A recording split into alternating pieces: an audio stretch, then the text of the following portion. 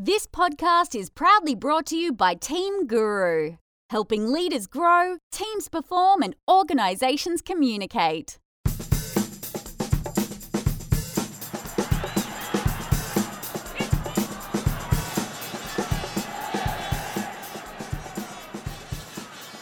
Welcome to episode 7 of the Forza City podcast, giving you all the behind-the-scenes news from Brisbane City Football Club. I'm David Frizzell, and I'll be guiding you through all the comings and goings from Corporate Travel Management Stadium this past week. And it's been quite a tumultuous week for City, with familiar faces leaving the club and new arrivals taking their place, either side of a decent away result against the reigning premiers Moreton Bay.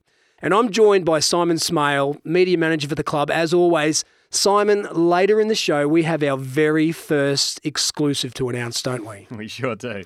But we have to build up to that. We have to lay the groundwork, inform our listeners so they know what's been going on, so we can hit them with the big news. Absolutely. So let's start with Monday's bombshell announcement concerning Antonio Murray. Yeah, hi Dave, thanks for having me. And yeah, it's been a busy week behind the scenes at the club.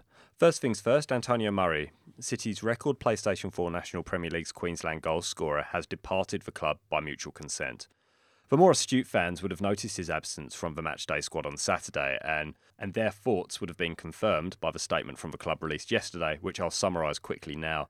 Brisbane City would like to confirm that they have parted company with striker Antonio Murray by mutual consent. Antonio has been a wonderful servant for Brisbane City in his time at the club and will always be welcomed back at Corporate Travel Management Stadium with open arms. The statement then goes on to detail his achievements over the past 4 seasons, including his Golden Boot win in 2013, and wishes him all the best for the future. The full statement is available on the website. So that was a bit of a bolt from the blue, I take it, Simon. John Kosmina did tell us last week after the Strikers game that he was trying something new up front, saying we weren't being very effective in that final third. Maybe we should just remind ourselves of what he did tell us last week and then come back and talk about that. It was a different striking partnership today. Is that part of how you're trying to, as you say... Well, I don't think we've been very effective in the front third of the pitch in particular, in terms of keeping the ball, or putting opposition defenders under pressure. But Mitch and Bucks did a good job of that tonight. And made it difficult for them. We made them turn back a hell of a lot, which is what you want. And you just got to learn. We were patient tonight. So, having said that, we had a couple of good opportunities. In the first half, I thought we did. Second half, we got into good areas and then probably chose wrong options. But, mate, I'll take the point, like I said. Was it a case that Antonio just wasn't fitting into his plans anymore? Look, maybe that's the case. Cosy certainly has an idea about how he wants the side to play, but I haven't spoken to either of them specifically about it, so I don't know what was said. But regardless, both he and the club have decided to part company, and I wish him the best wherever he ends up next.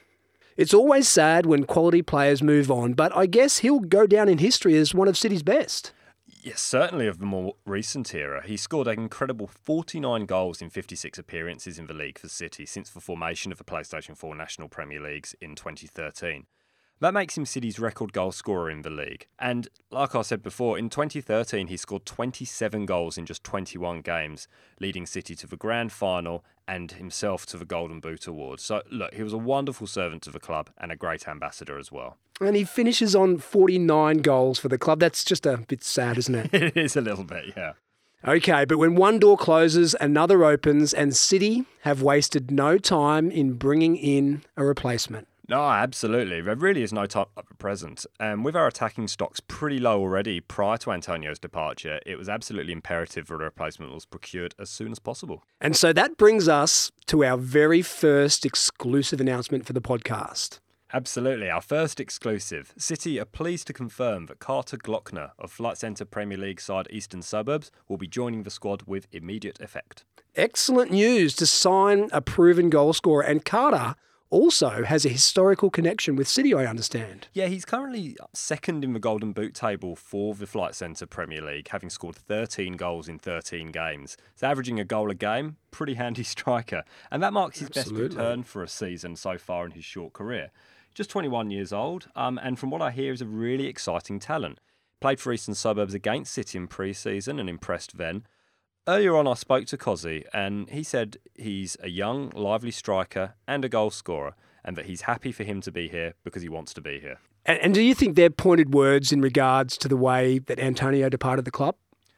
It's hard to say without knowing all the facts. I haven't spoken to Antonio. I haven't spoken to Cozzy about Antonio leaving. But I think if Carter's going to fit the way that Cozzy wants the team to play, then I think it's definitely for the best. So tell us about that historical connection. Yeah, Steve Glockner, who's Carter Glockner's dad, actually played for City in the 1980s, and Cozzy actually highlighted that during the interview, saying that because of that historical connection, he's going to be able to contribute to that culture of history and tradition that they're really trying to grow at the club. So he's going to be a real benefit. His dad is currently the coach at Eastern Suburbs, so I guess in one way he's going to be gutted to lose his son and top goal scorer, but also pleased that he's going to be following in his footsteps. Interesting times for the club. Well, that's all fantastic news. And while we're on the subject of strikers, let's talk about last weekend's draw with Moreton Bay United and Ko Sataki's return to the starting lineup. Yeah, I gave him a big plug on the show last week, and thankfully he delivered, scoring the equalising goal in the second half to give City a deserved 1-1 draw out at Walter Park against the reigning champions. City had their chances. Horse shooting wide of an empty net thanks to Ko Satake pressuring Bon Scott in the home side's goal early in the first half. That was after Allen had to tip Alex Janowski's shot over the bar. It was in the first half that Moreton Bay did get the opener though. Farina crossed for Matt Byrne, who nodded into the net from 6 yards. City equalised just after the break though. It was a great work down the right-hand side, providing a low cross for Ko Satake to convert under a lot of pressure from defence. A really good sharp finish from Ko there. City possibly rode their luck a bit in the second half. Jordan Farina hit the post, and Tiger Ishikura and Scott Stewart forced great saves from Allen. But City had their chances as well. Park nearly grabbed a winner after a 25-yard shot got tipped round the post by Bon Scott. Fantastic stuff. Another draw extending City's unbeaten run to 6 games now. And wonderful for Ko Satake to get off the mark in his first game of the season. Yeah, it was. Although I wasn't at Walter Park on Saturday night, I've heard from various sources that Ko was excellent, really sharp and on the money straight away. I think it's exciting for City to have him re-enter the squad after such a long layoff and be up to speed straight away. Unfortunately, it wasn't all plain sailing. He left the action in the second half nursing a hamstring injury and is a doubt for Saturday's game. That must be so disappointing for him and the fans, the coaching staff, everyone around the team after being out for such a long period to return straight away to the treatment table. Yeah, it is, but hopefully it's only minor and he'll be back sooner rather than later. Another game undefeated, and that sees City move into the PlayStation 4 National Premier League Queensland's top 4. Yeah, City are in 4th spot now, and it's actually really closing up at the top. The Heat, who've been hugely impressive and have led the league all season, suffered their second defeat on the bounce, this time an extraordinary 5-4 defeat in Cairns to Olympic.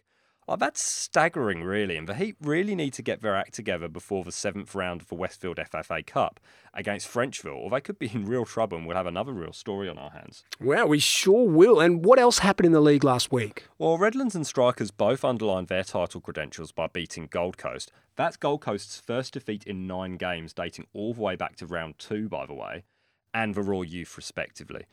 Sunshine Coast beat Western Pride 3-1 at Kawana.